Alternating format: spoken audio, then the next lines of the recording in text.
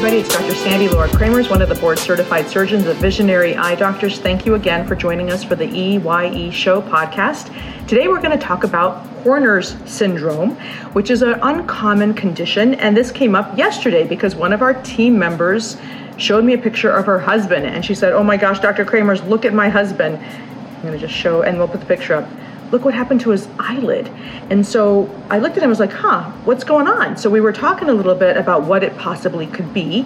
And so if you look at the picture, you'll see that his right upper lid, and we're posting this, the right upper lid is a little droopy and the left upper lid is maybe a little bit higher. The right pupil is a little smaller and the left pupil is a little bigger. Now, which one is the abnormal side?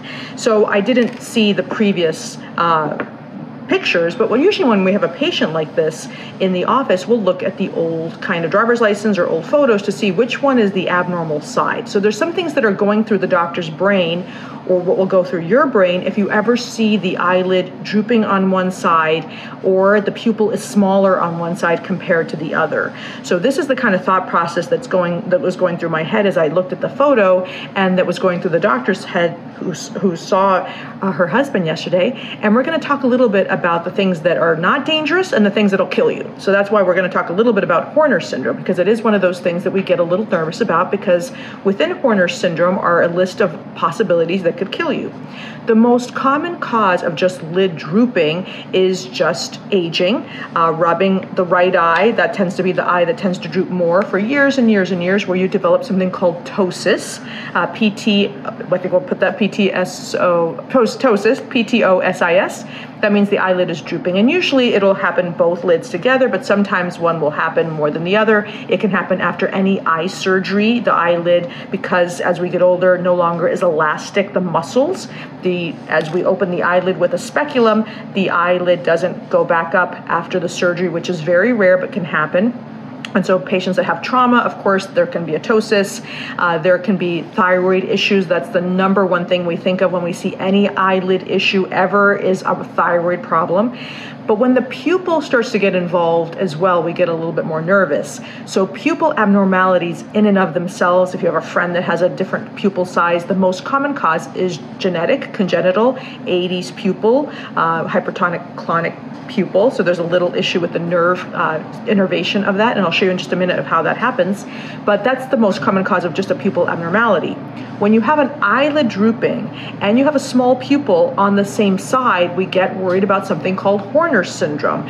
And Horner's syndrome was named after a doctor, Dr. Horner, who first described it many years ago of ptosis, meaning the eyelid drooping, miosis, which means the pupil is small, and anhidrosis, meaning you don't sweat on that same side, the ipsilateral side of the lesion of the spine, of the nerve we're going to go through in just a few minutes, that's occurring in the sympathetic pathway.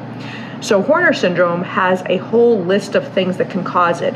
And so we're going to post this on the YouTube version of this, but basically we have something called the autonomic nervous system that's in charge of your whole body's non-voluntary system of reflexes, nerve pathways. That's in charge of your respiratory rate, your heart rate, your pupil size, your different types of pathways that control all those things. And within the autonomic nervous system, there's a sympathetic pathway, and it's a whole cascade of nerves that are in charge of the sympathetic pathway and the parasympathetic pathway. The sympathetic pathway is in charge of your fight and flight response. So let's say you see a lion, a tiger, your heart rate's going to go up, your blood pressure's going to go up, your stomach is going to stop kind of perfusing itself. All the blood vessels are going to kind of try to constrict, and your heart rate's going to go up, and that's the sympathetic pathway. The parasympathetic pathway does the complete opposite. It's a whole chain of nerves that basically are in charge of decreasing your heart rate and your blood pressure and improving the perfusion of your stomach. So the parasympathetic pathway is often called the rest and digest pathway. So just to keep that in mind. So when there's a Horner's syndrome, it means the sympathetic pathway, there's a problem in the sympathetic pathway in your fight and flight response. And that can cause the pupil to constrict, because usually when you're excited and your adrenaline is increasing, your pupil will dilate. And usually when you're excited and your catecholamines are increasing, your eyelid will start, raising up a little bit. And you might start sweating. But if there's a problem in the sympathetic pathway, the opposite is true. The pupil will constrict, the lid will droop a little bit and you won't sweat on that side. And so there's different kind of what we call first order defects, second order defects, and third order defects of these neurons. So when we look at the sympathetic pathway, it starts off in the hypothalamus, that's in the center of your brain, and the first order neuron that actually cables, so it's like 3 TV cables connected together or 3 extension cords connected together. The first extension cord goes from the center of your brain to basically the T1 in your spine, and that is sometimes affected by tumors of the lung or the kind of central kind of nervous system or kind of your neck, have defects in that. The second order pathway goes from the center of your neck to basically called the cervical ganglion, which is located kind of higher in your neck. There's 3 ganglions. The first inferior, middle, and superior cervical ganglion. And so the connection of the extension cord, the first extension cord connecting to the second extension cord, happens in the superior cervical ganglion. And those types, when we isolate that, depending on some ways we can do that, can be due to a lung problem like tuberculosis, a pulmonary apex problem, or some trauma in that location, or sometimes you might even start to get a sign that there might be an aneurysm that's happening on the internal carotid artery, but that's usually from a third order defect. So the third extension cord, when it connects in that area here, goes all the way to your pupil, and that's called the oculosympathetic pathway. And where that occurs is that if you have a tumor in the cavernous sinus or some type of inflammation in that area, you can sometimes get a Horner syndrome because of some problem in your orbital area or right behind your orbital area in the cavernous sinus. So when we see a patient like this, we used to do cocaine drops, aproclonidine drops. We would do drops to see if the pupil would dilate with the aproclonidine, and that would help us determine where the defect was. Was it a first order, second order, or third order? Now we just get an MRI or CAT scan, so it makes it much easier. And some doctors don't even do the cocaine test to kind of see where the defect is unless it's very hard to pinpoint with MRI, which is very, very rare.